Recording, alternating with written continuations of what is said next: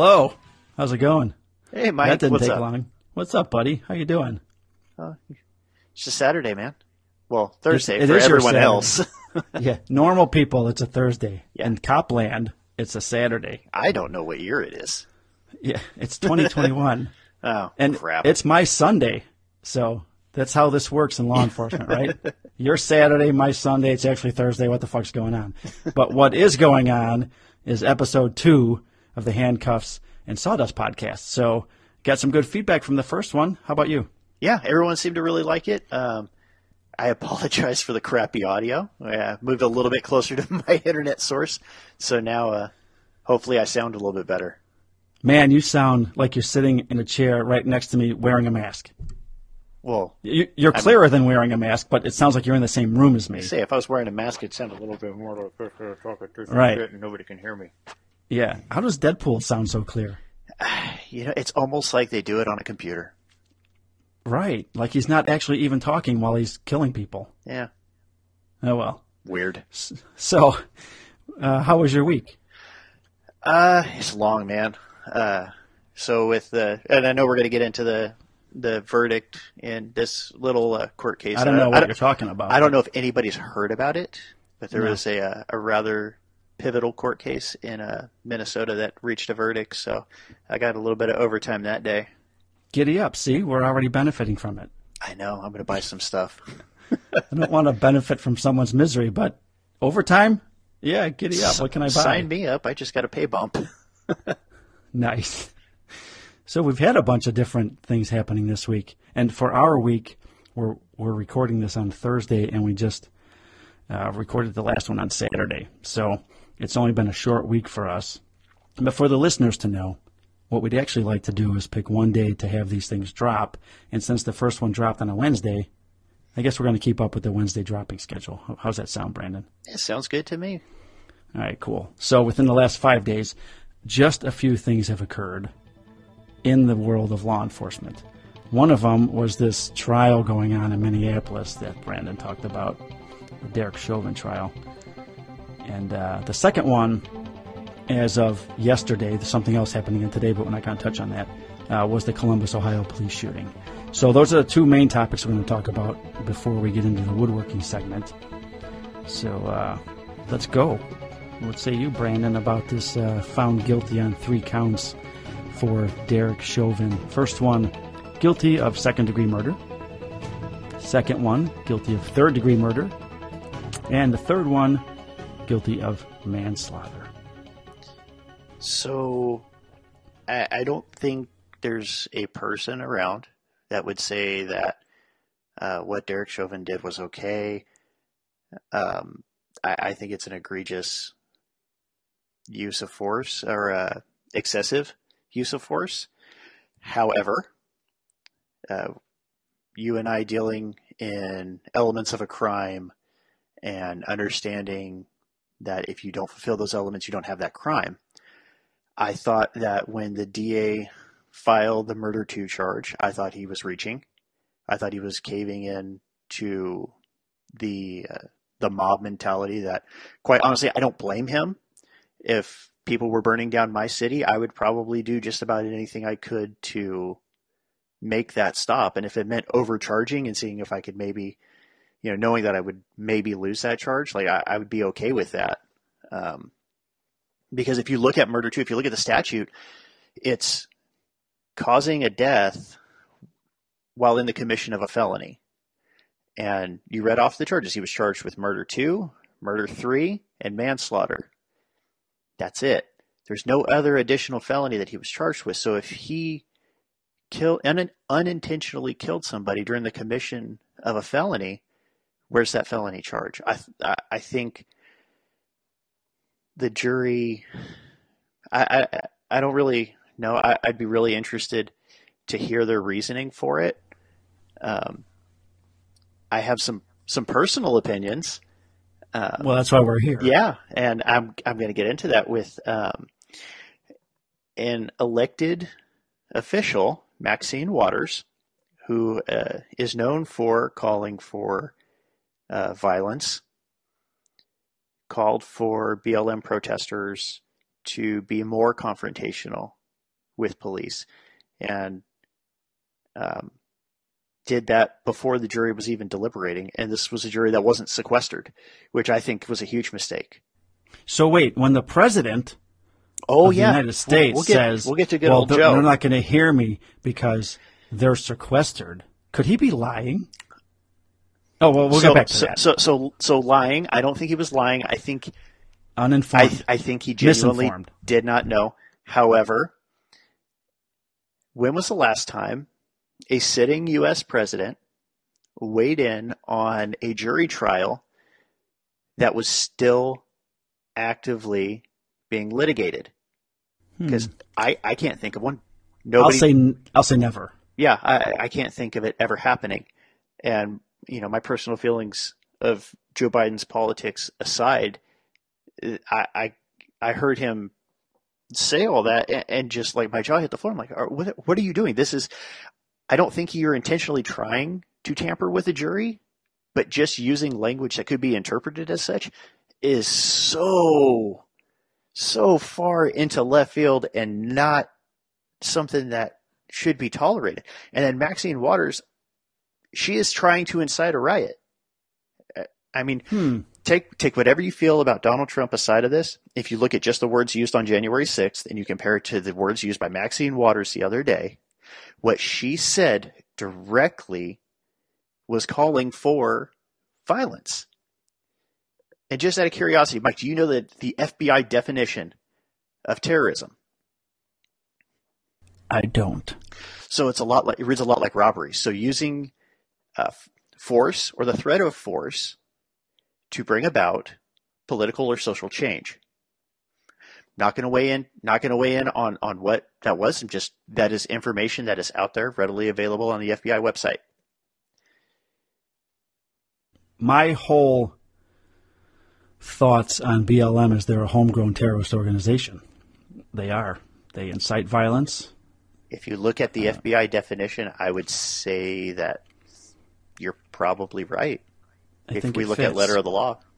Right. No one wants to hear that. Or no one on the left. No. Wants to hear that. And don't get it confused. So I think there's two different parts of this. I'll phrase it this way. Let me ask you a question, Mike. Do you believe in the phrase, in these words, Black Lives Matter? Do you believe that? Okay. Of course. What do you think about the organization? Because I think there's two different things. There's the movement, Black Lives Matter, which I think had a righteous, movement, had a terrific point, and had a moment that they could grab onto and really push for change that, quite honestly, we do need. I mean, and it doesn't just apply to law enforcement like you and I on the street. It applies to the judicial system. It applies to city, county, state, and federal government. I thought they had that moment. And then the organization, Black Lives Matter, bastardized that movement. So I agree. So, and I think a lot of that is people aren't able to separate the movement from the organization. Just like people can't seem to separate people who are just Democrats and people who are anarchists or just like people can't separate Republican from right-wing extremists or white supremacists. People just cannot seem to go, well, you can identify, I mean, you can be a conservative, but that doesn't mean that you're, a white supremacist or a racist or any of these other horrible things. And just being a Democrat doesn't mean that you want, communism in America. There's two totally different parts to that. So while I think the organization Black Lives Matter is quite possibly a terrorist organization, no different than the KKK, I agree with the movement that there are some things that we really do need to look at. But I think what we're not looking at is some of these systems that are in place already. Do you know what the number one predictor of crime is? It's poverty. Poverty, yeah. Poverty. Anywhere you go to high crime rates, you're going to have low income. So what has government done throughout the course of, let's just go back to this from the 60s till now. They've incentivized, or just look at the pandemic. There were people quitting their jobs to take unemployment because they were going to get paid more. Right. So in the first year after I left the military, it was taking a long time to get hired on. And my wife and I got to the point where we were going to have to decide which bill was going to get paid. Like, were we going to buy groceries or were we going to keep the power on? So we went on government assistance. Okay, we did. But you didn't go out and rob somebody or no. Steal.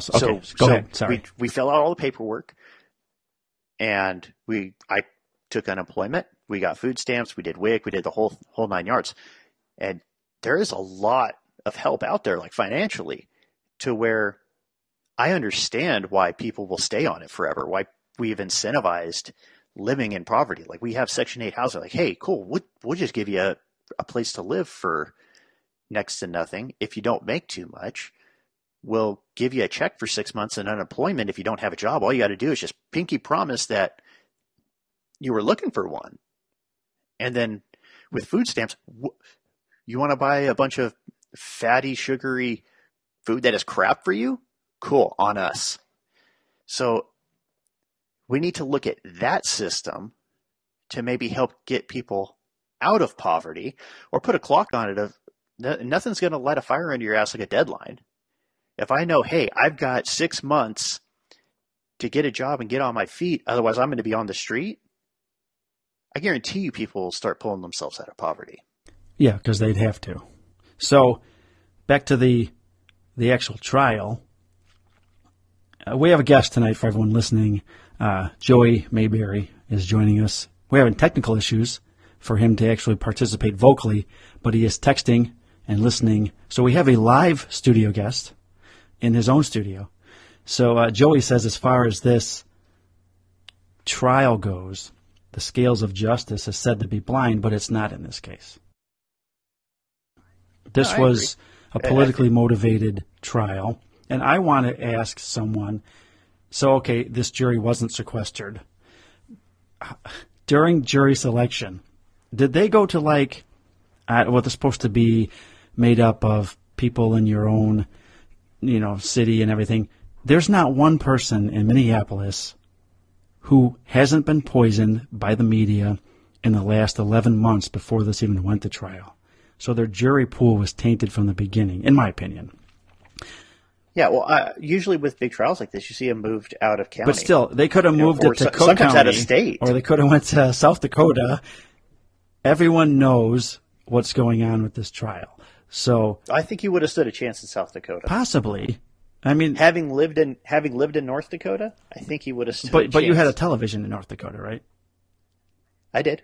Yeah. Okay. They might have they might have shown this story on the news in North Dakota and South Dakota. So I think it wasn't. Now, you got to say your piece on what you believe as well as far as the charges go. Obviously, what he did is not condoned by anyone that I work with, nor myself. Obviously, with today's world of everyone having a camera, made it worse, right? Because there was a young girl that recorded this event. So what we like to do, what you and I talked about prior, is what we do in our profession every day. We see these things either in front of us, we do it ourselves, or we see others do it, and we then break everything down, and what can we learn from it? So this is a horrible case, but we do need to learn from it on the law enforcement side. And I was just wondering what you think could have been done differently in this case, because everyone that's in this field has fought with people. That's our job. We get paid to fight people. He was under arrest. He was placed in a squad. He was heard saying he couldn't breathe when he was actually in the squad car. Then they bring him out, and he struggles, and then they place him on the ground, and in a very bad spot, right? He's on the street. He's on concrete. There's a bunch of people around, which you never want people around when you're trying to make an arrest, right? Because bad things can happen. If one of them had decided to step in, there could have been all kinds of bad things happening. More than just occurred. More than one person could be dead. So as far as your expertise go and your knowledge of the field and your working knowledge, what may have you done differently? So I think and this has been done a lot where we're looking at the final moment, right? We're looking at that one singular use of force. Well, the 9 minutes. So let's go. Yeah. So let's go all the way back. What was the original call for service? A forged, like guy passing off a forged bill. Right. So he had committed a crime. Yeah, absolutely. But then we start to look at, okay, and it's something that I think, at least in California, we do pretty much on a regular basis now of, are we going to really get into a use of force over, a bad 20? Yeah. Now, and knowing when to walk away. But see, that's now today. That's not what we're trained to do. And I think that's the hard part, is going back and going, okay, so we're here for a forged bill. I mean, we've got a guy that, and I don't know what his criminal history was with Minneapolis. I know he had a long history like down in Texas or something like that. But it's so hard because you have somebody that's in the back of your car who sounds like he's in distress. He sounds like he's having a medical emergency. We've all had that. Yeah. I had that after George Floyd, where a guy was screaming it in the back of my car. They're all, I can't breathe. Now they're all screaming it, just so everyone knows. Everyone you arrest now yells, "I can't breathe." And if you can talk, you can breathe. Your oxygen is coming in. It's a scientific you're able fact, to expel it. Yeah. So, and that's why you'll hear cops say that all the time to people of like, "Hey, if you're screaming, you can breathe, dude." Like, I don't believe you. So at the time, they have no idea of knowing that he's got enough fentanyl in his system to kill a horse. Of course not. They don't know that he's under the influence of meth. But I just wonder if they could have moved the car, because by the time he's screaming that in a car, that's when the crowd is gathering. I guess, is it conceivable that you could have moved him to a separate location away from that chaos, called for medical while en route? Yeah, have an ambulance meet you in a parking lot 4 blocks away. Yeah. Say, hey, we're going, 4 blocks east of this location. Have medical meet us there. Get there, get him out, get him in a seated position, some sort of recovery position, start to render aid, start to assess. But in that sort of dynamic situation, you've got, from what I understand, you had Chauvin, you had 2 trainees, and you had another trainer. And that other trainer was kind of keeping the crowd at bay. And I think at one point, like, one of the trainees was like, hey, is this like excited delirium? Is this something that we should do here? Like, started running through that mental checklist. So you could see those gears were turning. Right. And then when you have your senior officer who's like, dude, like, we're doing this. That's kind of like your signal of like, okay, just shut up and color.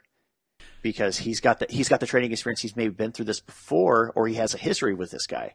So I think the biggest thing to take away is, one, even if you're new, don't be afraid to say something. Don't be afraid to actually physically do something if it's in the best interest of everybody on scene, to include the bystanders, your suspect, and the fellow officers. Because, like you said, they're in the number 2 lane of traffic. Yeah.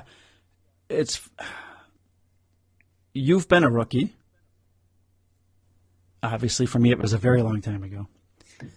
But 2 trainees with 2 FTOs, right? So here's the senior FTO, Chauvin, doing this. Now, you and I may have said, whoa, what are you doing? I don't know many trainees that I've trained that would speak up, because, let's face it, we're not desk flyers. We're not working at a Target, at a checkout lane. When you get thrown into this job, I've had older trainees in their 30s start. I started it when I was 33, and I had seen a lot in the world. But I've had older trainees say, why do people do this? Why are they fighting us? Why? And they're in shock that the world works this way, right? Yeah. So when I see that these 2 trainees are put in this situation, people want to vilify them. And I'm like, hold on for a second. Yeah. Let's slow the roll on prosecuting the training officers, not the training officers, the officers in training. The trainees. Because unless you do this job, you can sit there from behind your desk or your steering wheel while you're listening and say, those trainees should have done this. It's very hard for a trainee in the police field, and it should not be, to challenge their training officer. And I always tell my trainees, listen, if you think at any point that I've spoken wrongly or done something not proper, or you see me and you think I might be crossing a line, just grab my arm and pull me aside and say, hey, this, that, and the other. Sometimes we need a check, right? But I've never crossed that line. But that's what I tell them. But these guys they're in a situation right now. The whole world's crashing down. They have no idea what the hell's going on. They can't challenge their FTOs, although one of them did say something. So, we all have people that we arrest and that say they can't breathe and everything. And what we do at my department is we just quickly get them out of there. There's no reason to wait for EMS if it's going to be a long time. Now, that city, Minneapolis, is huge. I don't know where the EMS is coming from. Would have been quicker to drive them or drive him somewhere else. I think once that crowd starts gathering, then you're also putting yourself in danger and the prisoner, because your number one goal is to protect the prisoner, right? Yeah, you're responsible for their safety. We're responsible. Once you take ownership of them. Right, so now just move them, right? That's what I think they could have done to make it a little bit safer for him and themselves. And then, who knows, he probably still would have passed, unfortunately, because of the amount of drugs in his system. But at least they could have got ahead of it and maybe got him quicker medical attention. Yeah. We're certainly not going to unhandcuff somebody and let them sit on the ground. That's not going to happen. No, not somebody that's been resisting. It's hard enough to get somebody that's actively resisting you to get them into handcuffs, especially when they're high. Like, the general public doesn't understand what meth strength is. Yeah, right. It's a real thing. It's no different than like somebody who's on PCP. Right. Yeah. PCP scares the hell out of me. Yeah. So when you're tussling with these people, like, everyone gets all bent out of shape. I'm like, oh, it was like 4 cops on one guy. I'm like, well, he was high out of his mind and he had the strength of a silverback gorilla. Yeah, they don't understand. Like, that's actually happens. And yeah, I have been curled, so I'm not a small human being. At this time, I was weighing in probably about 220, 225. I had a guy curl me like I was a 10-pound dumbbell. That is an unsettling feeling. Yeah. I'm much smaller than you, so I can't imagine. Yeah, that's the first time I've ever had to call for code 3. Code 3 fill units. Okay, that was the very first time. Code 3 out by you is what? That is lights and sirens, holy shit, get your ass here. Okay, because we just say on the radio, holy shit, get more units here. We don't say code 3. Well, that's usually how it comes out. Right. I think we actually, on my patrol team, we share a channel with an FTO team. So we have a bunch of recruits on that team. Oh, all right. And one of them, he had his very first, shit, this guy's running from me. I need code 3 fills. And I think he said, oh shit, code 3 fill. Perfect. So we gave him a little bit of a hard time. Like, boy, it's a good thing we're on an encrypted channel now. Oh, my God. Yeah, no one else heard that.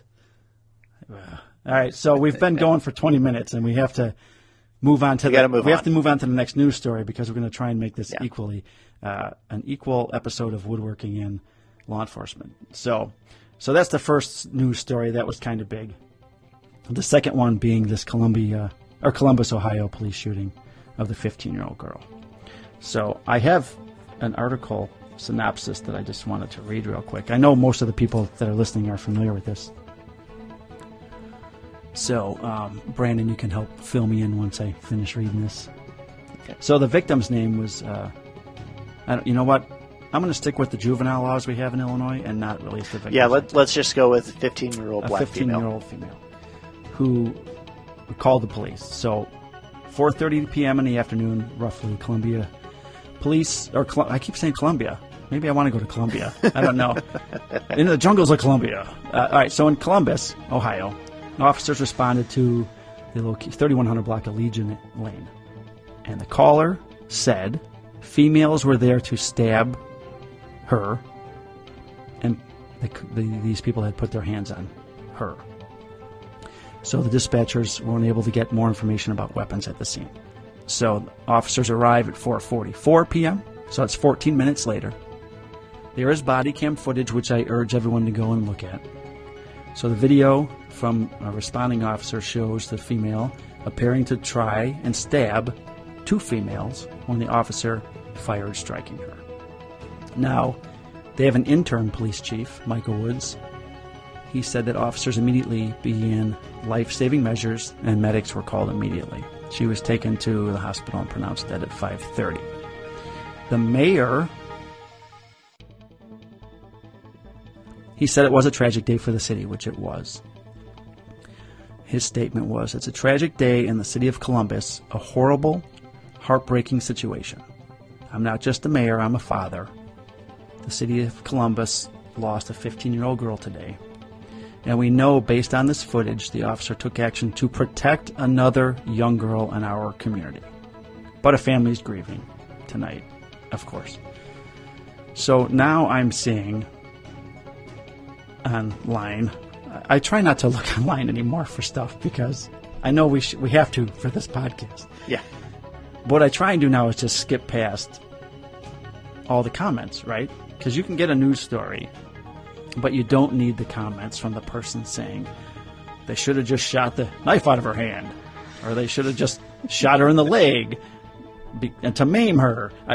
Or the guy, I put a meme up on my stories today of a fat guy eating a bowl of chips, you know. Oh, yeah. So, and he's the one and these are the people that are saying how this could have been prevented now. Those are usually the ones that are the loudest, are the people in their underwear, typically in mom and dad's basement. Yeah, like 35 and in their basement. Yeah.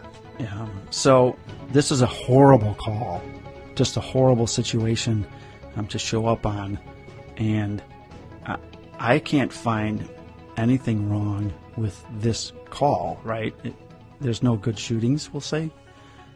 There's legally justified shootings, which we call a good shoot. Yeah, just in the terms of if it's like good, as in good, I'm not going to be criminally charged. Or good, I'm within policy, good within the law. Right. We know nothing's a good shoot, but it's qualified as a good shoot. So I don't want people to get upset and they say, "Oh, they said it was a good shooting." No, it's not. It's not what we mean. Yeah. So this call is my nightmare. Yeah. Right. I dread getting that call. I think we can all agree, in this situation, there is no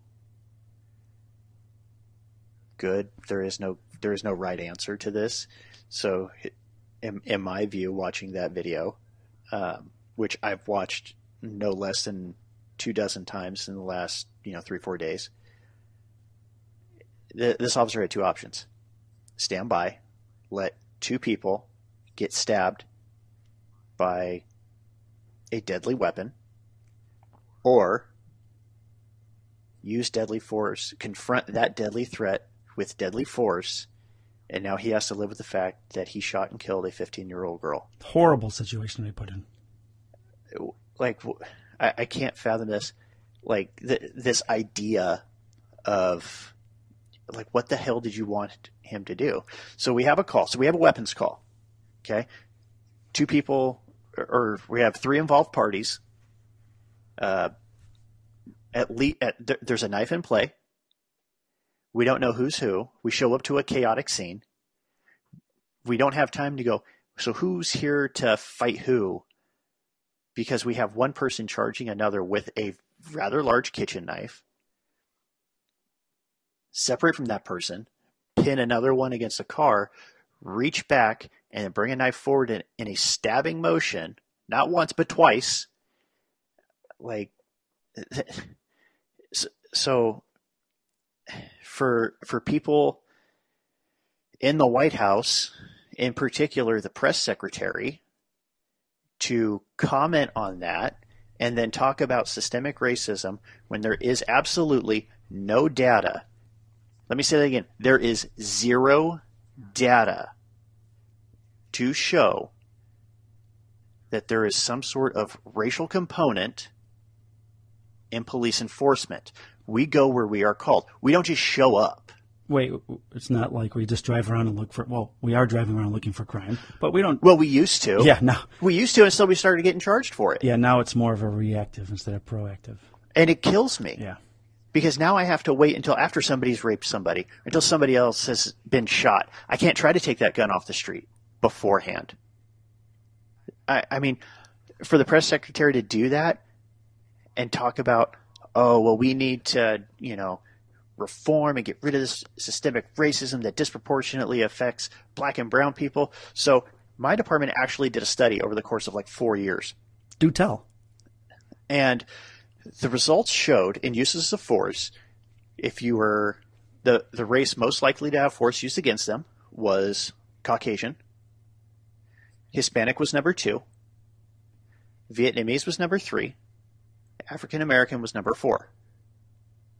Now, having said that, we don't have a robust African American population in my city. We do have predominantly Hispanic and white. They're pretty much 50-50 as far as populations made up. But we have a large Vietnamese community, and we have, I would say, a moderate-sized African American community.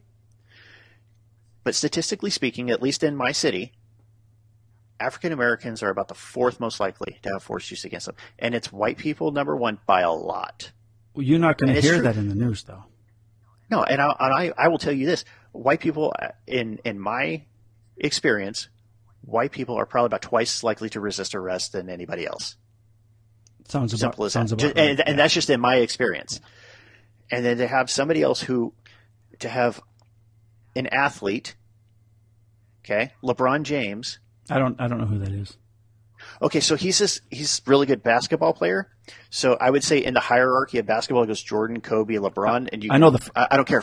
Fight. I know the first okay? one. I know the first one. Yeah. So Jordan's a goat. Kobe says there is no Kobe without Jordan. LeBron just has his receding hairline that he actually got hair plugs. You can see the hairline grow back.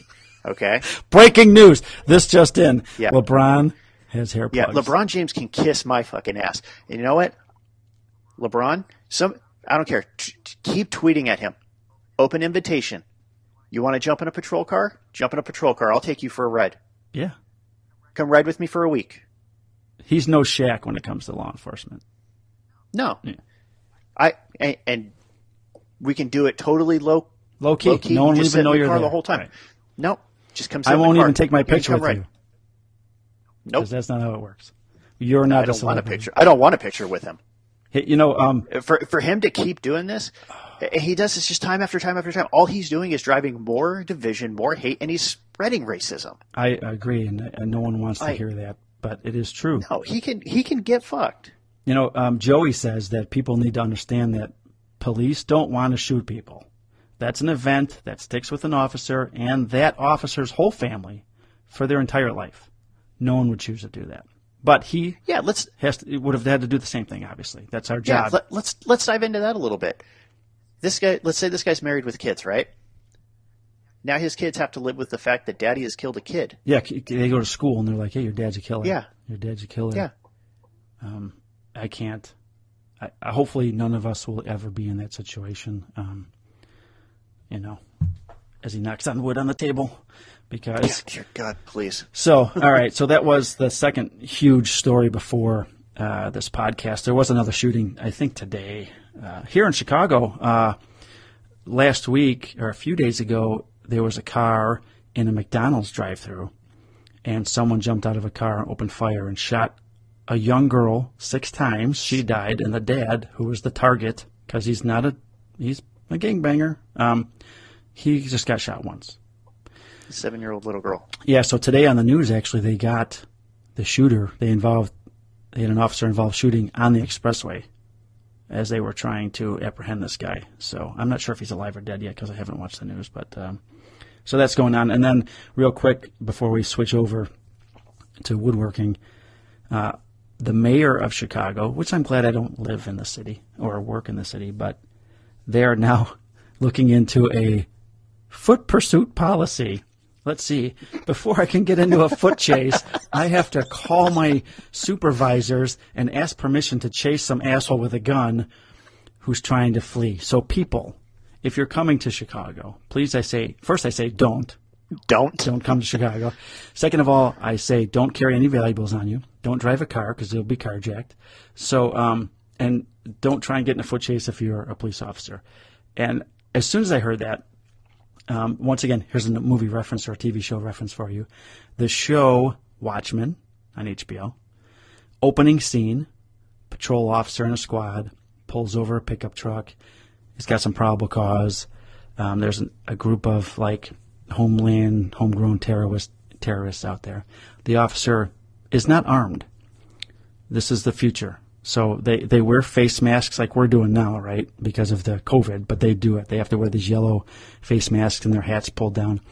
And he makes contact with the driver, and he gets the ID, and he goes back to the car. And he's sitting in his squad car, and he has to call dispatch, ask for a supervisor to release his weapon remotely that's in the dashboard because there's a bad thing going to happen.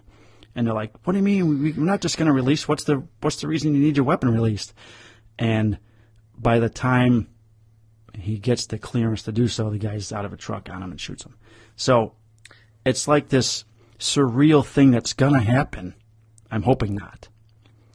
But so in Oakland, you have to, if your firearm comes out of the holster, you have to document it in a police report. As use of force. Yeah, it's basically you just document it as a use of force. Right. It's treated as such. And even within my department now, if we draw out, if we're out of low ready, you're fine. But don't point. If it does get pointed at an individual, say you're dealing with a potentially armed suspect, you have to document that of like, hey, it's almost the same thing you document as the use of force. You put their information in and you go, hey, why did I point my weapon? Why did I exhibit my firearm in this manner? Like, oh, because they were believed to be armed. They're involved in a violent felony or something like that. Right. So, and I have actually seen it firsthand where officers are not drawing their guns because they don't want to do the paperwork. Yeah, and that's what I mentioned last week's episode, because if we start thinking before reacting and relying on our training, we can end up dead, or the people that we're trying to protect get injured or end up dead. Yeah. So we have to stop this whole, oh my God, I'm afraid to get sued thing. And I will say this right now. Anybody that's listening that's a police officer, right now, tomorrow, this week, this month, set up your house and your belongings in a trust. It's a couple $1,000s. You put all your stuff in a trust, and it can never be taken away from you in a civil lawsuit. So look it up. Get in touch with your financial guy, whatever you have to do. But get your home, cars, and bank accounts in a trust that can't be touched from a civil lawsuit, because that's what's coming. We're going to have so many, the law that was just passed in Illinois, they are going to be able to take anonymous tips and complaints against officers who will be put on leave while it's investigated. And they have to take them. They have to take these reports. So even with no factual basis and no name given as a complainant. So they're going to become, I think we should be able to sue the people that we're arresting. But of course they don't have anything. So that's why they're criminals. And I think next time we should get into qualified immunity. Oh, we'll definitely bring up why it's important. Right, we'll definitely bring up qualified immunity next time. Because if that goes, I go. Yeah, I mean, it's time to turn Full House Woodworking into a full-time gig. Well, that's why we're trying to turn it and make it a little bit more profitable. That way, if things do go sideways here, we have something that maybe won't replace that income, but can at least mitigate the damage. Right, supplement. Yeah. All right, so that's the end of our law enforcement episode for the week. So we're going to switch over to the woodworking segment. Look at that segue. We started talking about taking my thing full time. Oh yeah, wait, before we get into that, because we do have a question this week, right? So, it is a law enforcement question and not a woodworking question. So you can send all your questions to our email address at handcuffsandsawdustpodcast@gmail.com. And we'll say that again at the end of the episode. Or if you're on Instagram and you follow Brandon or myself, you can just DM us at Full House Woodwork. Right, Brandon? That's right. Mm-hmm. Or the Midnight Maker. You can just send me questions. So, and if you're not following us, why? Why are you not doing this? And if you're not following us and you're listening to this, I don't know how you started listening to us without following us. Yeah, if you're not following us and you're listening to us, I want you to reach out to me. I have questions. Right. I have questions, and they will be answered. All right. So my question that was sent to me today comes from Michelle Hill. She's the traveling crane. Michelle and I had made friends about a year ago, 18 months ago, when I first got into woodworking. She's fantastic, great maker. So her main question, she had two. So what are your thoughts on the new laws that have been passed in some states, and she named 2 states, and I think I have them right here. She said Oklahoma and Florida. So when you're being surrounded by people that are rioting and you want to get away, and some people are getting struck by cars, and they were getting charged as a result of trying to flee a dangerous situation. So she wanted to know what we think about the new laws being passed in those 2 states, where those people are not culpable anymore for trying to escape harm. So we'll just say, have you answered that one first? Well, you have a right to protect yourself. So if you're, find yourself in the middle of a protest and people are presenting an imminent danger to your safety or the safety of the passengers in your car, yeah, I would say you have the right to get the hell out of Dodge. And if somebody is in front of your car violating the law as to being a pedestrian in the roadway, yeah, they're at fault for that accident. So I'm blown away by the fact that people were actually being charged for trying to protect themselves like that. It's out there, right? And of course it's in Florida. Yeah, right. So, yeah, if you ever find yourself in that situation, it's better to be judged by 6 than carried by 12, or judged by 12 than carried by 6. Flip it. Yeah, judged by 12 and carried by. I'll have a really big casket, so it'll be 12 people carrying my casket because I'm going to be really heavy by then. Are you taking the CNC with you? Yes, I can't leave it behind. Her other question was, that's a good question, Michelle, and I appreciate you asking us that. And she wanted to know our thoughts on all these people that want to get rid of law enforcement, right? So what should we do? Should we just abolish the police in these states or cities that they don't want the police and then let them fend for themselves? And Michelle had a great old movie reference, Escape from New York. Yeah. Yep. Right? With Snake Plissken, Kurt Russell. So that was her. She wanted to know our opinions on that. And I had said to her, I texted her back and said, sometimes we think that, right, as police officers. Fuck it. Let these people fight for themselves. And especially with this last call with the knife and stabbing a girl, do they want us just to stand there and wait till all the bloodshed is done, and then whoever's left standing will arrest, or now we won't even show up anymore? And my thought was, well, as much as that would show something to the people that don't want the police, there are 90% of the people in these communities need the police. They need the protection from the gangbangers and the drug dealers and the prostitutes and everything else, so they would suffer. They're the ones that would suffer, not the people that don't want us. Yeah. So I one of the things I'm really interested in is working gangs. So I've typically worked in gang areas. I've also worked on the richer side of the city I work in, and I can tell you without question, the worst things I've ever had yelled at me have been in the rich part of town. And the people who, during the rioting, were the ones who would come out and say, hey, we really appreciate you. Don't go away. We want more of you here. We're people in gang neighborhoods. See, they need you. The vindictive side of me wants to, and I'll be honest, the other night when I first saw the press secretary's comments on the Ohio shooting was like, okay, fine. Let's just all call in sick one day, nationwide. I would love it. Let's just see what happens. Yeah. If you don't need us, fine. Let's see how you like it. But then the patriot in me comes out. That's not why we do this job. We do the job to protect the people. This is the United States of America. Okay. Are we perfect? No. This is the world's greatest experiment. We are in uncharted territories. This country is like a teenager right now in the grand scheme of things. We are right now figuring out what we want to be as a country. And I think it's important that we have these conversations because rules matter. We're the enforcer. We're the one that has to hold you accountable for it.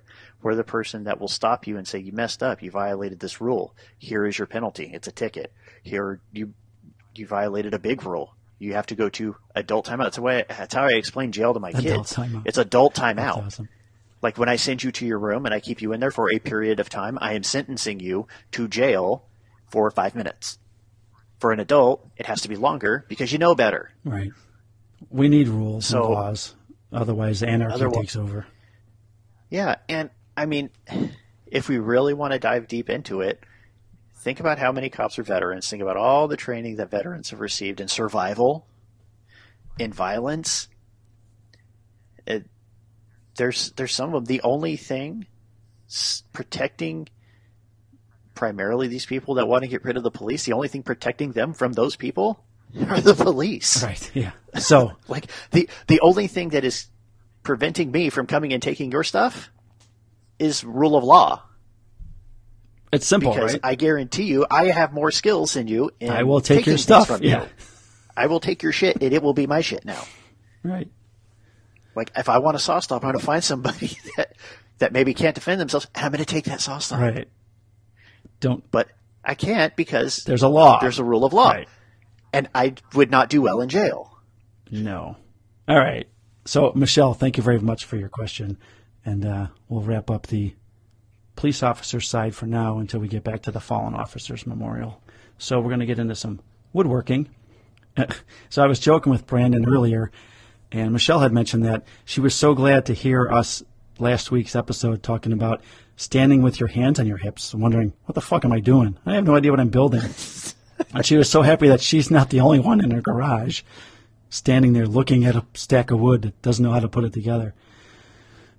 So did I mention that I was contacted? I have a new project, maybe. I was contacted by a police department to build a 5-foot flag. Did I mention that? Oh, yeah. So I actually, I don't think I mentioned it last time. I did a table for the guy that actually designed my logo. Oh, okay. He and I went to the police academy together, and we did a coffee table, but the tabletop is a blue line flag. Oh, yeah. And he's really into like it's like Japanese culture and stuff. So it's a Japanese style coffee table. So it's like 2 inches off the ground, or? Yeah. Okay. And it has a built-in heater, and a blanket goes between the tabletop and the frame, so you can sit there, and then it real low power heat, and it will hold the heat in as you sit underneath. Get out! It's one of the coolest things I've ever built. I had absolutely no idea what it was when he mentioned it to me. I was like, yeah, sure, I can build that. Sure, YouTube. Yeah, and there wasn't crap on YouTube. Hey, there's a YouTube video for you to make. Yeah, I know. But it was I did it all out of 2x4s because I'm an idiot instead of just doing 1x4s. But like that tabletop was like 30 pounds. I'm sure. Yeah. Did you stain it as the colors of a blue line flag? Yeah. So I did. Okay. We did the stars with our cricket. Okay. Which kind of sucked because we couldn't do all 50 just based on the size of how big these stars were going to be. Right. So it was like 13 stars on there. Yeah, well, no, we had to do like 3 different cuts and then like surgically attach them on, hoping they're right spaced order. Properly. Yeah. Oh, yeah. Oh man, that was the most stressful part of the entire thing.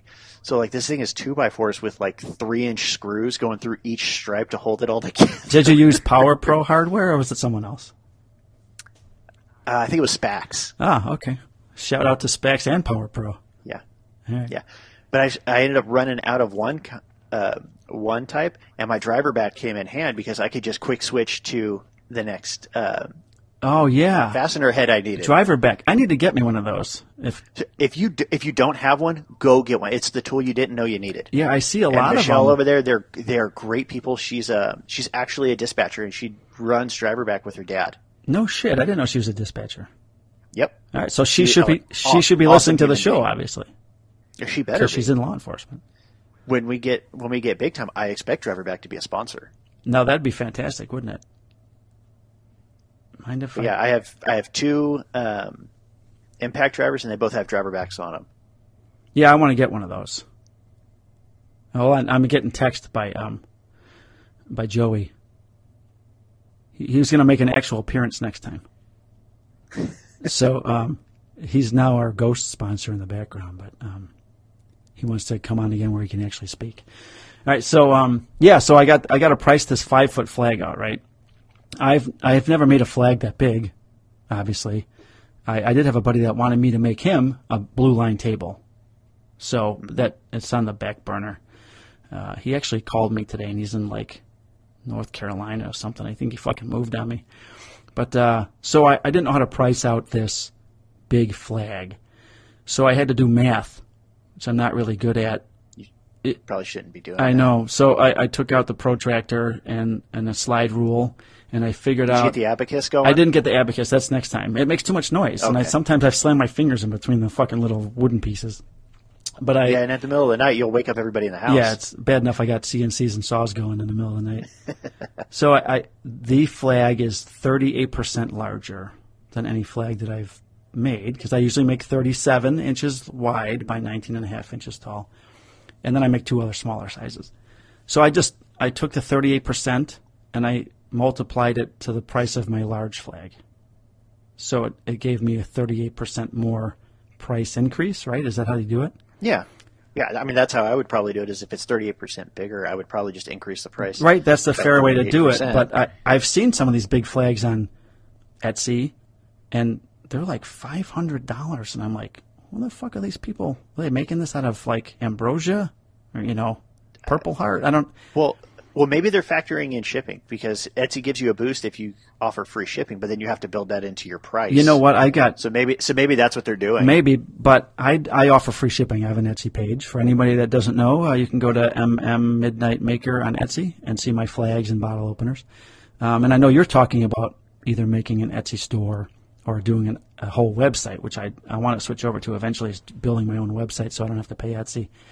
But I just sold an oak, red line, and blue line flag through Etsy. I didn't know the person. She's on the East Coast. She is a public information officer, and her husband is a police officer and firefighter, Oh, cool. public safety officer. So I took a bath on shipping, right? Even though I use ShipNerd. ShipNerd's a big sponsor of the Midnight Maker actual Instagram shipping page. I use them most of the time. So they saved me a lot of money, but I didn't factor in the cost in my price. So I lost maybe $25 in the profit of the flag. That's what I've found, is when I build something for the first time, I usually end up underpricing it by a ton. And so if you want to get something on the cheap, like, just hit me up and make sure it's the first time that I'm building it. Right. Because It's going to go up. I'm gonna accidentally screw myself over. Right.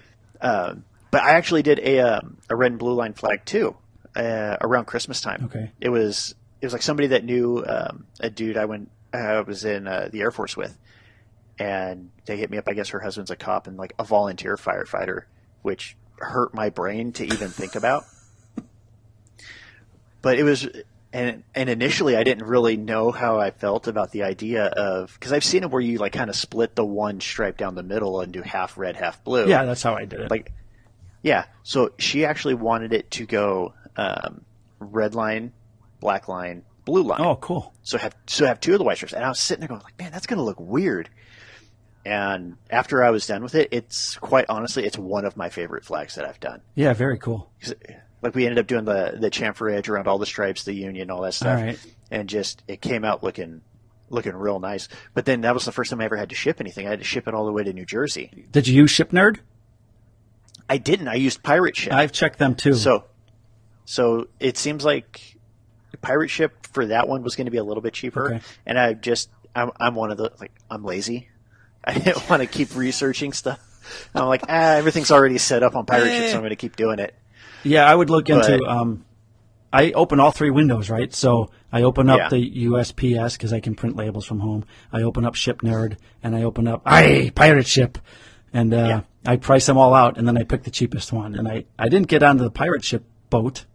I didn't get onto the Pirate Ship until my buddy Jonathan Back, J.R. Back, he told me about Pirate Ship because he's shipping 5-foot flags. He's making a bunch of them. So he always looks up all 3 before he picks one. And yeah, I remember seeing him talk about that and going, that's a really good idea. I should start doing that. Right. But for the most part, my clientele has all been, for the most part, local. Mine too, which is great. So because I can just meet somebody and deliver it that way. Right. And then we're just paying for gas and time. Yeah. not shipping. But for half the time, I can tie it into like going to work or coming home from Sure. work or something like that. Yeah. But like I had an old supervisor, I did a challenge coin flag for him, but he's stationed over in England. So That's cool. I had to, yeah. Well, it was until I saw the shipping prices. Did you sell your Like first double- kid and then were you able to ship it over to England? No, don't feel guilty. about it. I had to sell a kid, but here's your flag. Yeah. Yeah, we're in the process of holding Hunger Games to see which kid's gonna go. Nice. Do you have a kid named Katniss? No, Okay. no. All right, good. So, shipping, yeah. So, yeah, that was one of the main projects I have that's starting up that's new. And then I'm working on this Jumanji.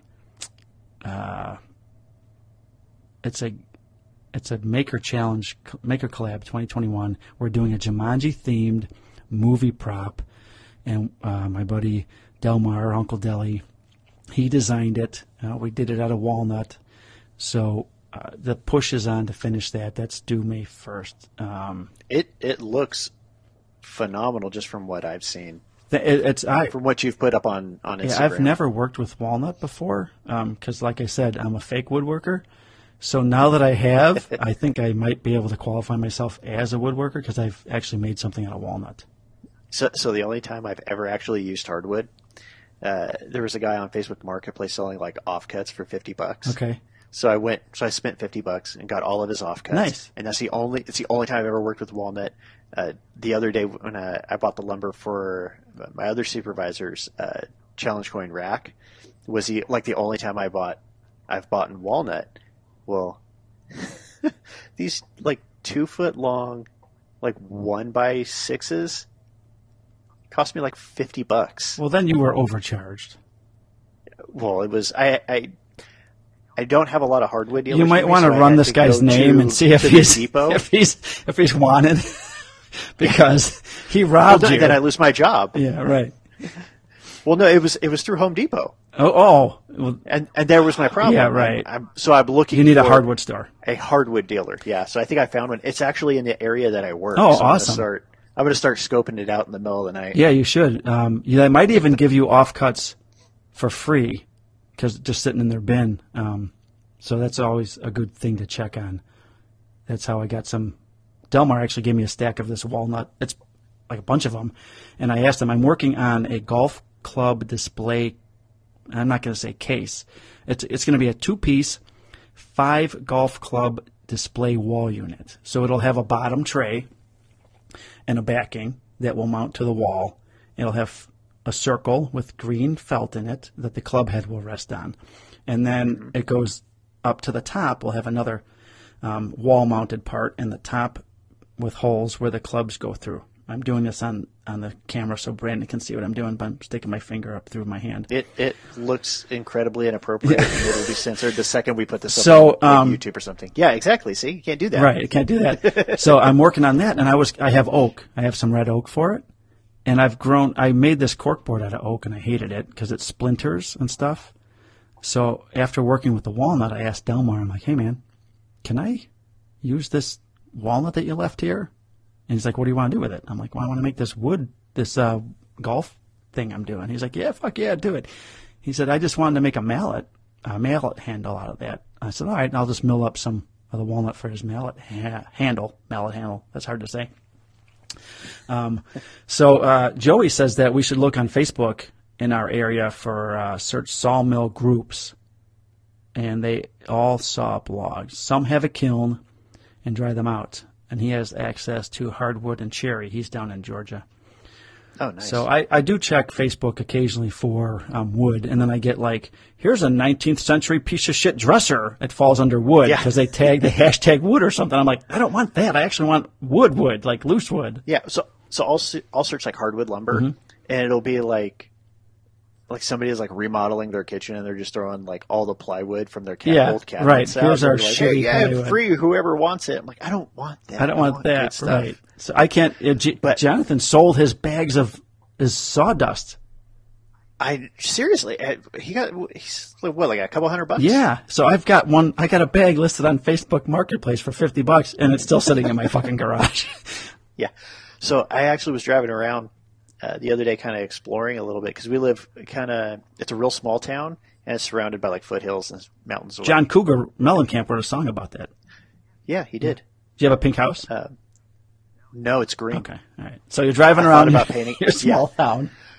But out in the country a little bit, there's some walnut orchards.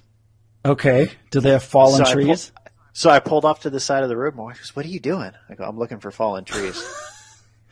Why? Because if there's a fallen tree, we're going and getting a chainsaw, and I'm dropping you guys off at home so I can load this thing up with a bunch of procured walnut that just happened to fall on the side of the road. Yeah. It was on the curtilage. It wasn't on. It wasn't on the private property. Okay, didn't step 1 foot on the private property to get it. So, yeah. So I would just start looking around, and then one of my neighbors, like, she has a maple tree that she's getting cut down. I'm like, maybe you let me know when that comes down, and maybe I drag that over here and heck yeah, piss everybody in the HOA off. We took down a humongous. It had to be 30-foot oak last fall. And I asked the guys to save me a part of the trunk. So they cut me a 52 inches long section of the trunk, and it's 26 inches in radius. And it's sitting on the side of my garage. I didn't know at the time, because my buddy gave me the phone number to these tree guys. I want to get it slabbed and stickered. And for those of you that don't know what stickering is, you take a sticker from a woodworker and you put it on the piece of wood. No, they're just pieces. They're just sticks that you fucking stack up on top of each other, and then you put sticks down in another slab. So I wanted to get it stickered and slabbed last year, and I found one guy who kiln dries stuff. You can, if you have room, you can put it in his kiln. It's a natural outdoor kiln. So I'm like, oh, cool, man. So I message him, and he's like, yeah, okay, there's room in the kiln. How are you going to get it here? I'm like, wait a minute. I thought you were going to come out and slab it for me and then fucking take it. And he's like, no, you have to bring it here. I'm like, I can't fucking put this thing in my truck. I wouldn't be able to drive down the street. It's so heavy. So it sat on the side of my house, and it's still sitting there. And finally, my buddy, my best friend in the whole world, he just told me, hey, those guys that cut that fucking tree down, they'll slab it for you. So now I got to call him back.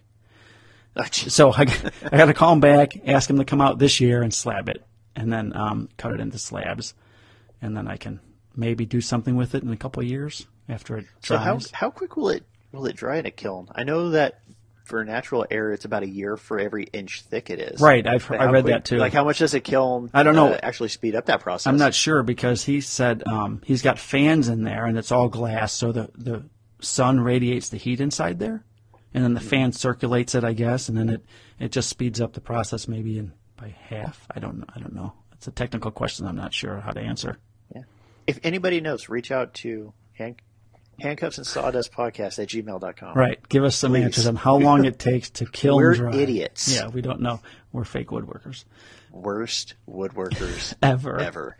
So I mentioned what I had going on, and I would like to talk about, I know there are different ways to make flags, but I wanted to mention how I do my flags, since this is the woodworking project. And this is how oh, look, Joey says kiln will get the moisture below 10% in 3 to 5 days.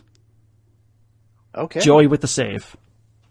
Thanks, Joey. Joey's a real woodworker. That's why he's here. He's a fantastic carpenter.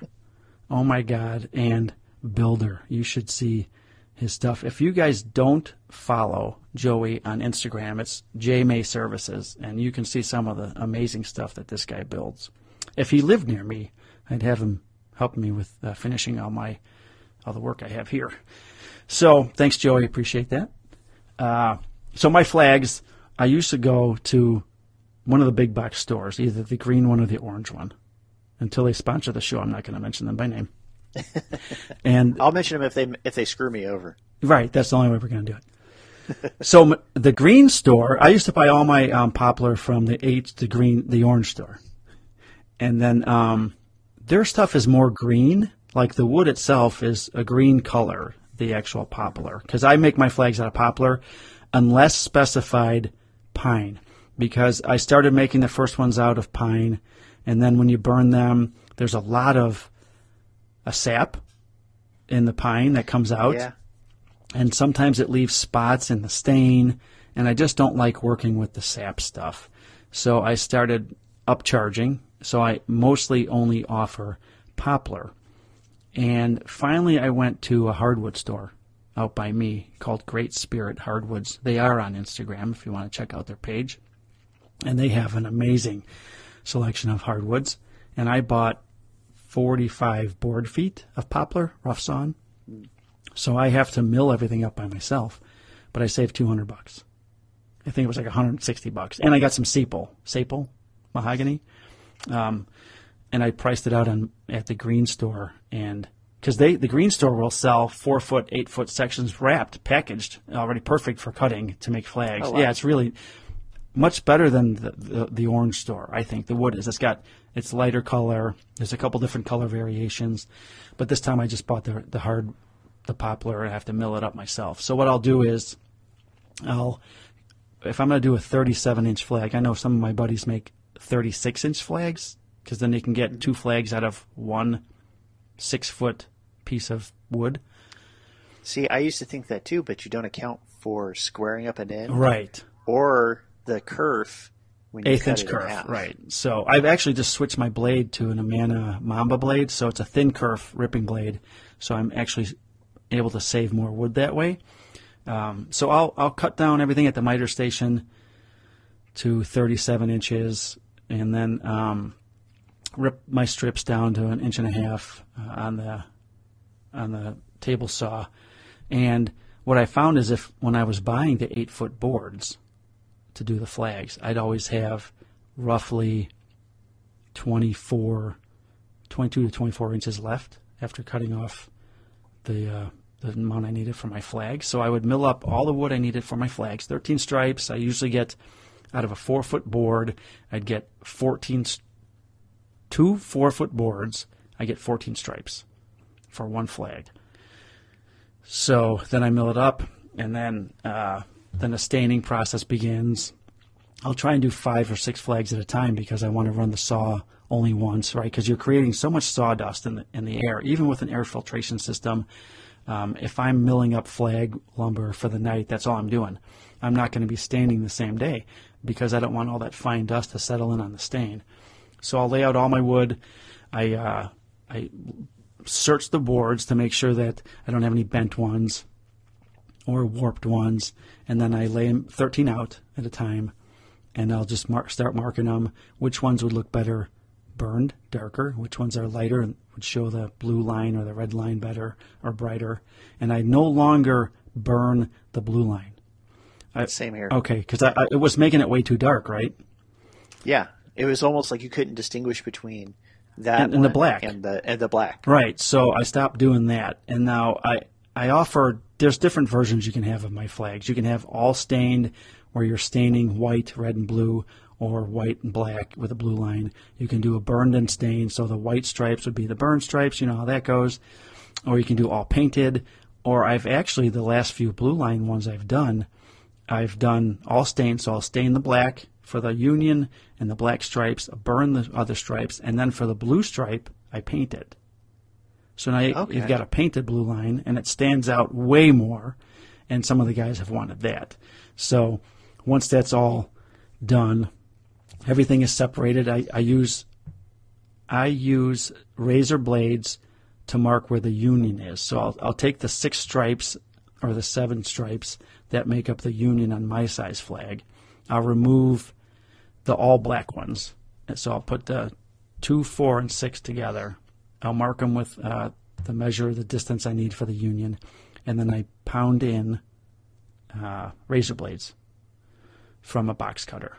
So I pound them in, and I got on the table, I'll have everything's numbered and labeled what flag it's for. So I got Brandon's flag, stripe 13, stripe 11, stripe 9. All the ones that need to be black are on this side, and I'll mix it in with Joey's flag, and all the ones that are supposed to be black, all the ones that are supposed to be burned, and all the ones that get the razor blades in them. And then that's how I do my stain line for the union. I used to make the union out of 1 block of wood.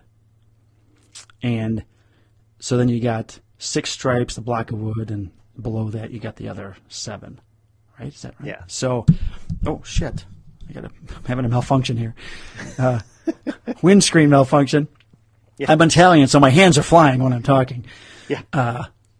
But I have a problem with my miter station. It's not square. My miter saw, Oh, geez. I've squared it. It's Ryobi. If they want to send me a square one, that'd be great. I've squared it up several times. And what I'm finding is when I cut the union out of one large piece of wood, it's not square to the stripe sitting next to it. So I stopped doing it that way. So now I just make 13 stripes, and I have to use the razor blades to differentiate the stain from the burn. And then I engrave it all as one on the CNC once it's all together. This 5-foot flag I'm doing, the union's 2 feet wide.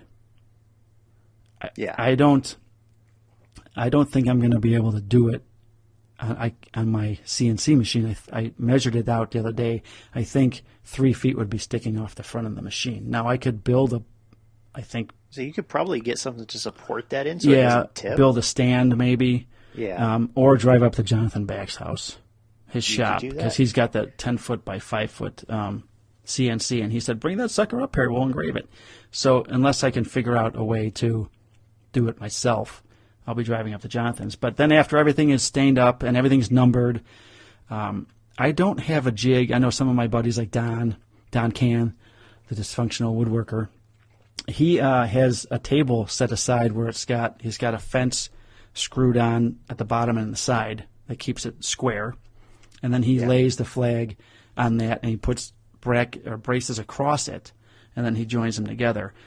I have aluminum bar clamps, the square ones, 4-footers, and I just put clear packing tape on them so the glue doesn't stick and it doesn't mar the surface of the flag. And basically what I do is I put the flag in upside down. So I'll take the top 3 stripes, and then I'll flip them and put them towards my belly on the bench. And that's how I do it. I load it up upside down. Last year I made some oak cawls. So I put cawls on the ends and in the middle. And I didn't know what a cawl was. My good friend, Hung, at Wiley Woodworks, he told me about making cawls. And I did them by hand with a planer, or hand plane, which is really old. And so the middle of the cawl is closer to the wood than the ends. So when you start clamping down on the ends, right, it brings everything together. That's the theory. I don't know if my calls are correct, but everything works. So I call it up, and then I glue and brad nail the back straps in. That's how the large flags are done. The oak one, I screwed 52 holes in the back of the straps. I saw right, that. so I could sink in a Craig fine thread screws into the flag because I didn't trust my nailer going into oak. I don't know if it would, but I know poplar is a hard wood, but it's a soft hardwood, right? Yeah, but it's softer. Right. So I didn't want to not as chance dense. the nails not making it through the backings. And I wish what I could do, maybe I will in the future, if I were to, after staining, then polyurethane before assembly, then I would glue up the flag like you glue up any 2 pieces of wood that you're joining. Because then you can wipe off the glue if it's polyurethane. But if you do it, and I found, if you do it before you poly stuff, the glue, you start wiping off the glue, then you start wiping off stain. Smears. Yeah, Yep. and then you take stain off, then you're screwed. So for now, that's how I do it. 13 stripes, individually stained, then I put it together, then I do the back straps, and with the nails, brad nails, I use, I think, 1-inch brad nails, and the glue, and I let it sit for normally 2 hours, and then I'll put it aside for a couple of days before it goes on the CNC. And then after it's CNC'd, then I do the poly. I'll spray the poly on like 5 flags at one time. And if I only have 1 flag to do, I don't spray it, because it's a pain in the ass to set everything up out in the garage. Oh, yeah. And I just brush the shit on. So that's my flag rundown, how I make a flag. So mine's kind of similar to that. I still do the separate union. Okay. So it just because I didn't want to have to worry about razor blades and getting straight lines and all that stuff, because I inevitably would screw that up. But so out here we don't have green store. We only have orange and blue. Okay. So I have found that Blue Store tends to give me straighter boards. And when I say straighter, it's not by much. Okay. So I started out by just using like Pine Common 1x2s, right? So then I've switched now to using the Select 1x2s or Select 1x4s, and I'll rip down my own stripes. Yeah. And then like you, I try to do all my cutting at once. So if I have, like, I'll make one big lumber run and I'll just spend a whole day just knocking out long stripes, short stripes. Leftovers go as backers, and then let all that settle. And I try to do it on my days off so I can have the garage door open. Because I don't have that air filtration system, so that Right. I can use my little janky Harbor Freight miter saw. Okay. That's going to be, I think, probably the next thing I upgrade. Don't get a Ryobi. That's Delta what Cruiser, I think you might want. That's the one I want. Yeah. So I actually had a buddy that got it, and then unfortunately his house got burglarized like before he even had a chance to set it up. Oh my God. And they ransacked his garage, but he's been able to recoup a bunch of his tools and stuff with his home insurance policy. Good. But so I try to cut everything down, and then I'll burn whatever needs to be burned. Like you, I've started leaving that blue line Yeah. untouched. Good. And then I still stain it though. Yeah. I haven't tried painting it, but I might try that out just to see how it looks. I'll burn everything that needs to be burned, and then I'll lay everything out, stain everything, let that sit and dry. Is this the next day? Because you've... Well, yeah, after Okay. everything's settled, Right. usually the next day, I'll stain everything, and then usually, thankfully, with the water-based stain, it's dried pretty quick. Right, And yeah. then I can start tracing on, stars and stuff, so I can start carving those with my Ryobi little Dremel tool, which is way better than what I had started with. So the first flag I did, we were, not flush with cash, so we were trying to be economic and stuff. And I was like, well, I need a Dremel tool, a rotary style tool Right. to do this. So I went to every person's friend when you're looking for an economic option. I went to Harbor Freight, Yeah. and I got their little Chicago Electric one that came with like the flex shaft and everything. And I think I carved like 5 stars, and then the battery died. Oh, it was battery operated, not an electric one? Yeah. Okay. Yeah. So it was battery operated. So I go, okay, fine. It's a little like 4 volts. So I'm like, oh, cool. It won't take that long to charge. 12 hours later. Like 18. Oh my God. It took 4 days. What? 4 days. Oh, to engrave carve it. 50 stars. Oh my Yeah, God. just to freaking carve 50 stars, because this thing was so slow at tricking. And I'd finally get fed up. And I'm like, screw it, throw it on, carve a star, die, and I just my God. because I was impatient. Right. So eventually, after that one, I was like, if we get one more flag order, I'm gonna buying buy the something. Ryobi thing. Yeah. I'm buying something better, like whether it's the Dremel or the Ryobi. And I had a bunch of, I still do have a bunch of Ryobi stuff. So I had the battery platform. So I saw the Ryobi one. And I was like, I'm getting it. And that thing is just a godsend. Oh, it's got to be Doing it- after what you had. Oh yeah, I can do now a full union in like an hour and a half, 2 hours, with outlining it from a stencil and everything. And then I used to glue every individual stripe together. Yeah, like we were just mentioning. Yeah. So, but what I started to run into was like that glue squeeze out. Right. And even with putting just a little bit towards the unstained portion, I was still getting a lot of squeeze out on that side. And then I was starting to worry about, some of these boards have a lot of tension in them. Yeah. And I was worried about flags exploding. So I was like, well, let me try one where I just, some clamping pressure down Right. to get everything nice and tight, and then just glue and nail on my backers, and just as a test to see what happened. And that worked really well. So that's what I've been doing now is I'll get everything lined up. I'll set up kind of like a makeshift fence, kind of like Don does, where I'll clamp stuff down to my workbench. Okay. Check it for square like 18,000 times. Right. Even though it's a rustic wooden flag. Yeah. Go ahead. Yeah. Well, when it inevitably goes out of square, I'm like, Right. and you're rustic. Right. There we go. Farmhouse. Nice. So, and then I'll just clamp it down. I always do the one that like kind of splits the stripes and the union just to join those together real quick. Yeah. Do that one outside to the last one on the inside, and then I'll either use my router to put a keyhole in the backer itself. Okay. Or I've started, I'll have like these like inch by inch cutoffs that I'm just going to burn, that I will brad nail glue on, Right. and put some hanging hardware on there, and then that's what's used to hang it, or I'll put a keyhole in there or something. I'm glad you mentioned hanging hardware, because I do put hanging hardware on my flags. I don't just let people put them on the floor and look at them. So I've done a few. I did a solid oak pallet flag, really rustic, for my cousin, and they gave it to her boss. And I did keyholes in that. And my thinking was, on my back straps, I don't like to run them all the way to the end side, top to bottom. I like a recessed in of about 1/8 of an inch. So if you're doing that and you're putting a keyhole on two of them, if they're not the exact size and distance from the top of the flag, it's not going to be square. It won't be level, I mean, when you put it up. Yeah. So I stopped doing the keyholes. I do use Hangman products. They make a fantastic French cleat that you can use for your flags.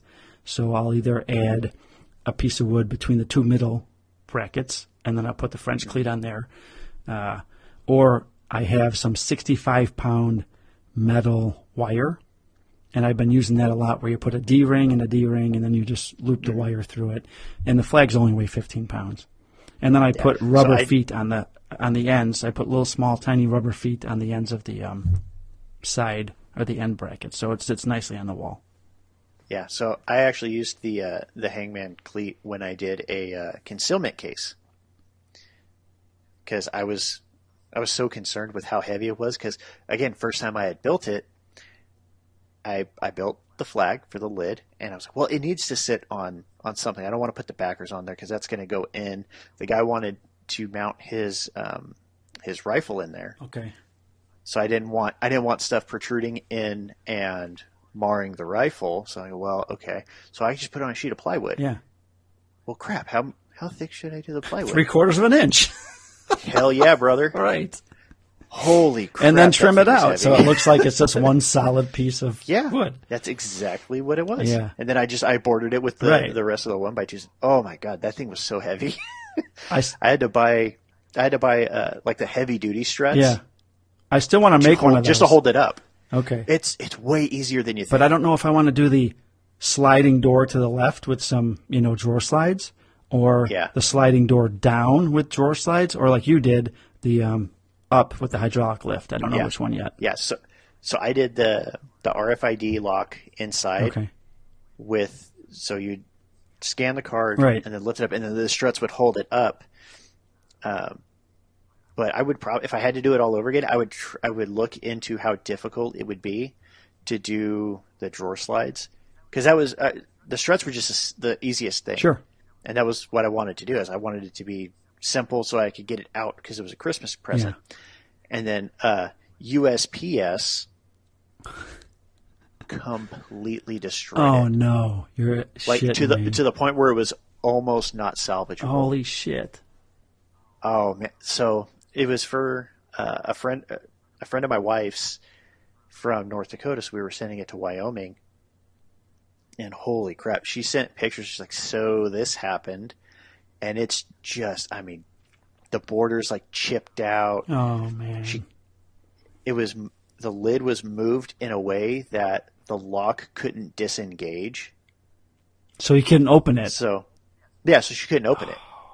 So I'm just sitting there so I had it attached with just a piano hinge on the top, and I'm sitting there like freaking out, sick to my stomach. Like, I'm gonna have to eat the cost on this. Like, this is like, I am like just seething with anger towards USPS. And then, so she had showed her husband early, like, hey, I got you this, but it doesn't open. The post office kind of screwed it up. Hope you don't need to get to your weapon. Yeah. Well, it kind of worked out because he likes to tinker. Oh, okay. So he took off. So he tinkered with it, and he actually nice. fixed it. So good. But I was sitting there like, God dang it! So we actually ended up making them like a set of coasters and sending them out there. Like I'm so irritated with USPS. Yeah, I haven't had that happen yet, but I haven't had to make something that opens yet to ship. So, Yeah. Well, I've had 3 people tell me, "Hey, do you do concealment flags?" I'm like, not yet, but yeah, well, let me know when you do. So I'm already building a back order, and I don't even have time to do them yet. So yeah, it's really the hardest part is just figuring out how you're going to put together the cabinet carcass, which is, I mean, the way I did it is I had pocket holes, hell yeah, and glue, 1x6s, and then set it on a piece of plywood and just screw and glue. Yeah, I think that'll be it. All right, so we're at an hour and 25 minutes. So if people haven't followed, we should probably wrap this up. Yes, this is for the people sitting in commuter traffic, right, or on the way to work they don't have to, and home. That way they don't have to bother with finding a whole nother podcast to listen to. We're your one-stop shop. Right. There's you can use this twice. Drive to work, listen to the law enforcement part. Drive home from work, listen to the woodworking part. That's how it works. All right. So we were going to do woodworking profiles, right, for IG. I do want to shout out one, and I'll do it real quick. So David Miller from dmiller.designs. He has been so helpful when I was looking into getting a laser.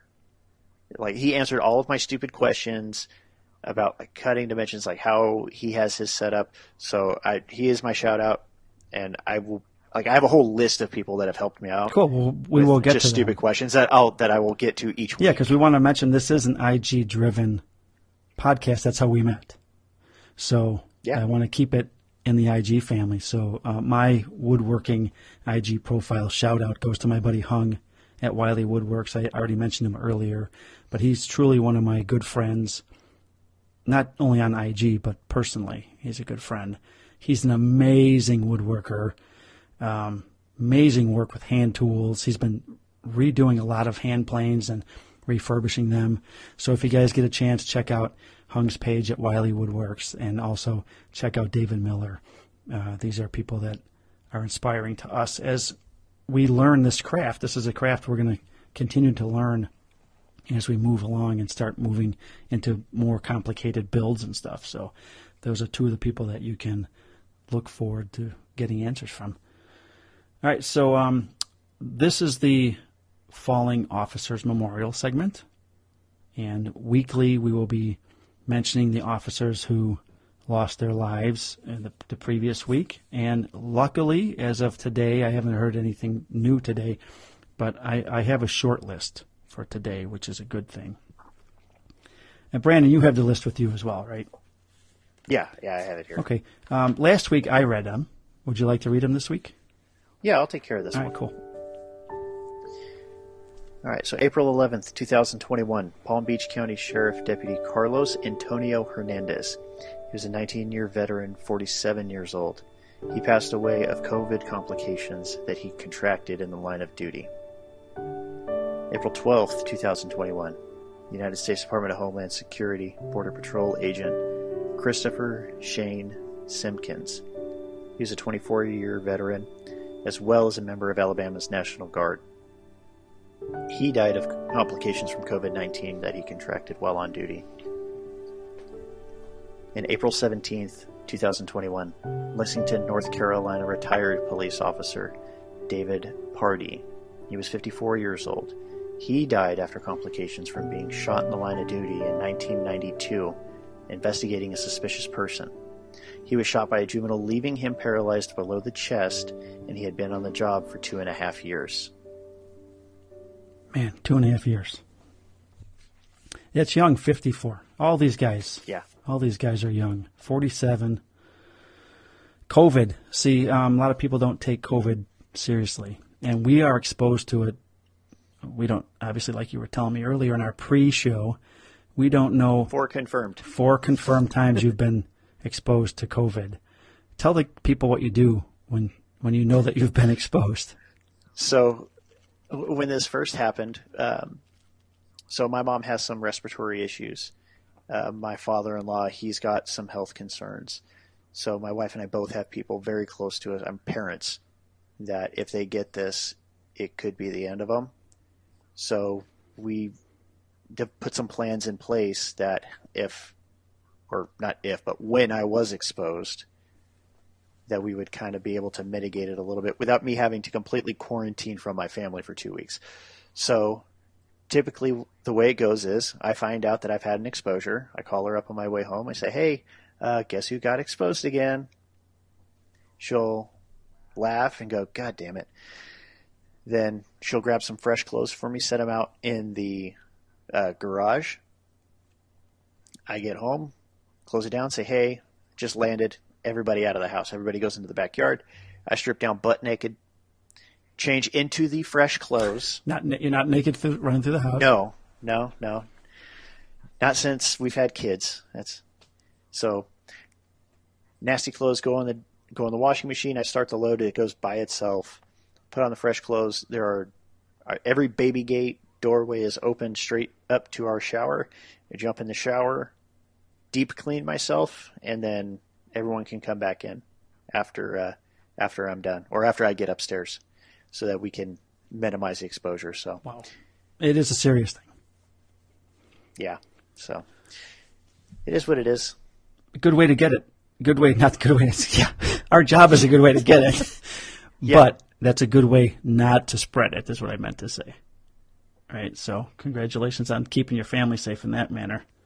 We did not get a chance to do the Hero of the Week. It's been an hour and a half. You're my Hero of the Week. I'm nominating you. You've won the award.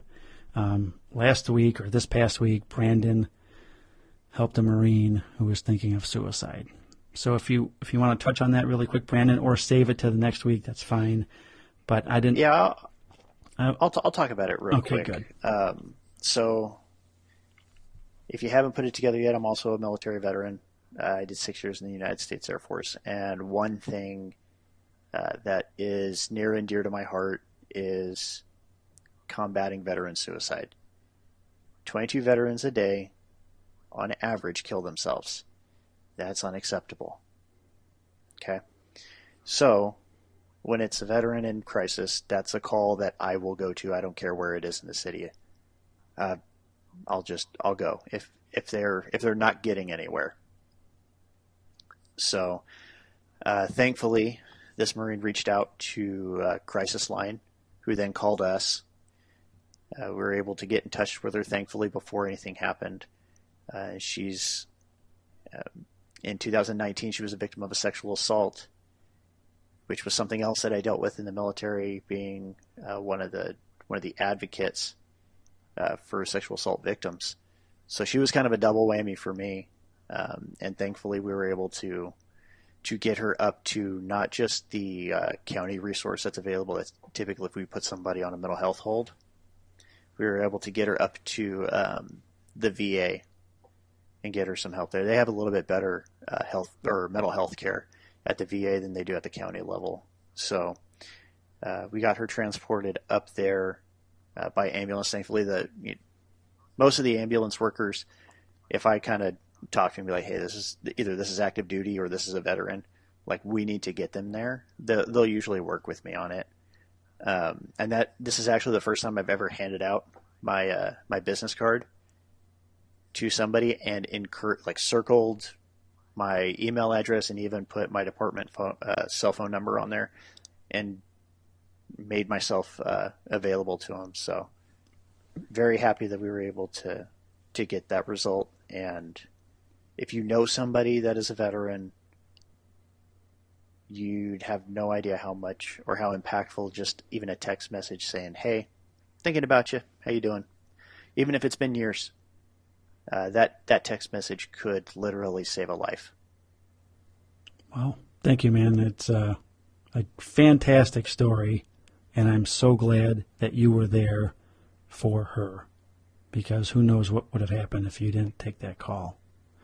Not everybody can deal with those kind of calls, let's face it. We got guys that can't do that part of the job, and to have the background that you do is amazing.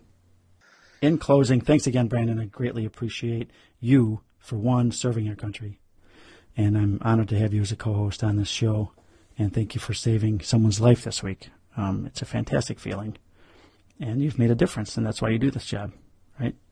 Yeah, and that was immediately after the call is I sent out the message to this group chat that we have with the woodworkers / law enforcement officers. It's one of those things of we need to celebrate the small victories that we do have. Definitely. And we all appreciate you and being in our group. So thanks. That will wrap up episode 2. I hope you stayed with us. And before we go, I want to mention a few things. Nelson DeVal of CWO Workshop on Instagram, he is going to be heading up our Instagram and Facebook page for the podcast. There will be a Handcuffs and Sawdust Instagram page and Facebook page that you will be able to leave questions and remarks about the show. In the meantime, if you want to leave a remark or a question, feel free to send an email. It's Handcuffs and Sawdust podcast at Gmail. I don't know. I zoned out for a minute, man. Gmail.com. I'm going on like 2 hours of sleep. I can edit all this. This is deteriorating rapidly. Yeah. And no, leave it in there. This is great. This is what people want. Right. They want to see two suffering insomniacs ramble for 10 minutes. So you got the email now. Thanks to Nelson, who's going to be doing our those 2 pages. And then I wanted to thank Don Can, the dysfunctional woodworker. Don is one of my closest friends on Instagram and in my life, actually. We talk quite a bit. Don spent his own time. I gave him an idea of what I wanted for the logo. He did it. He's actually updating it now because Apple is very picky and they need specifics before they can actually put your podcast on the air. So he's finishing up it might even be a new tweaked logo, but I wanted to thank Don for doing that. And that's it, man. We're going to have some guests coming up that I'm excited about that I can't share with you right now. Big guests. Big guests. So keep your questions coming, and we will pick out a question of the week that will get on the air next week. And with that, I can say thank you, Brandon. Thank you, everyone, for tuning in. All you law enforcement guys out there and gals, you are cared for. Stay safe. We're out.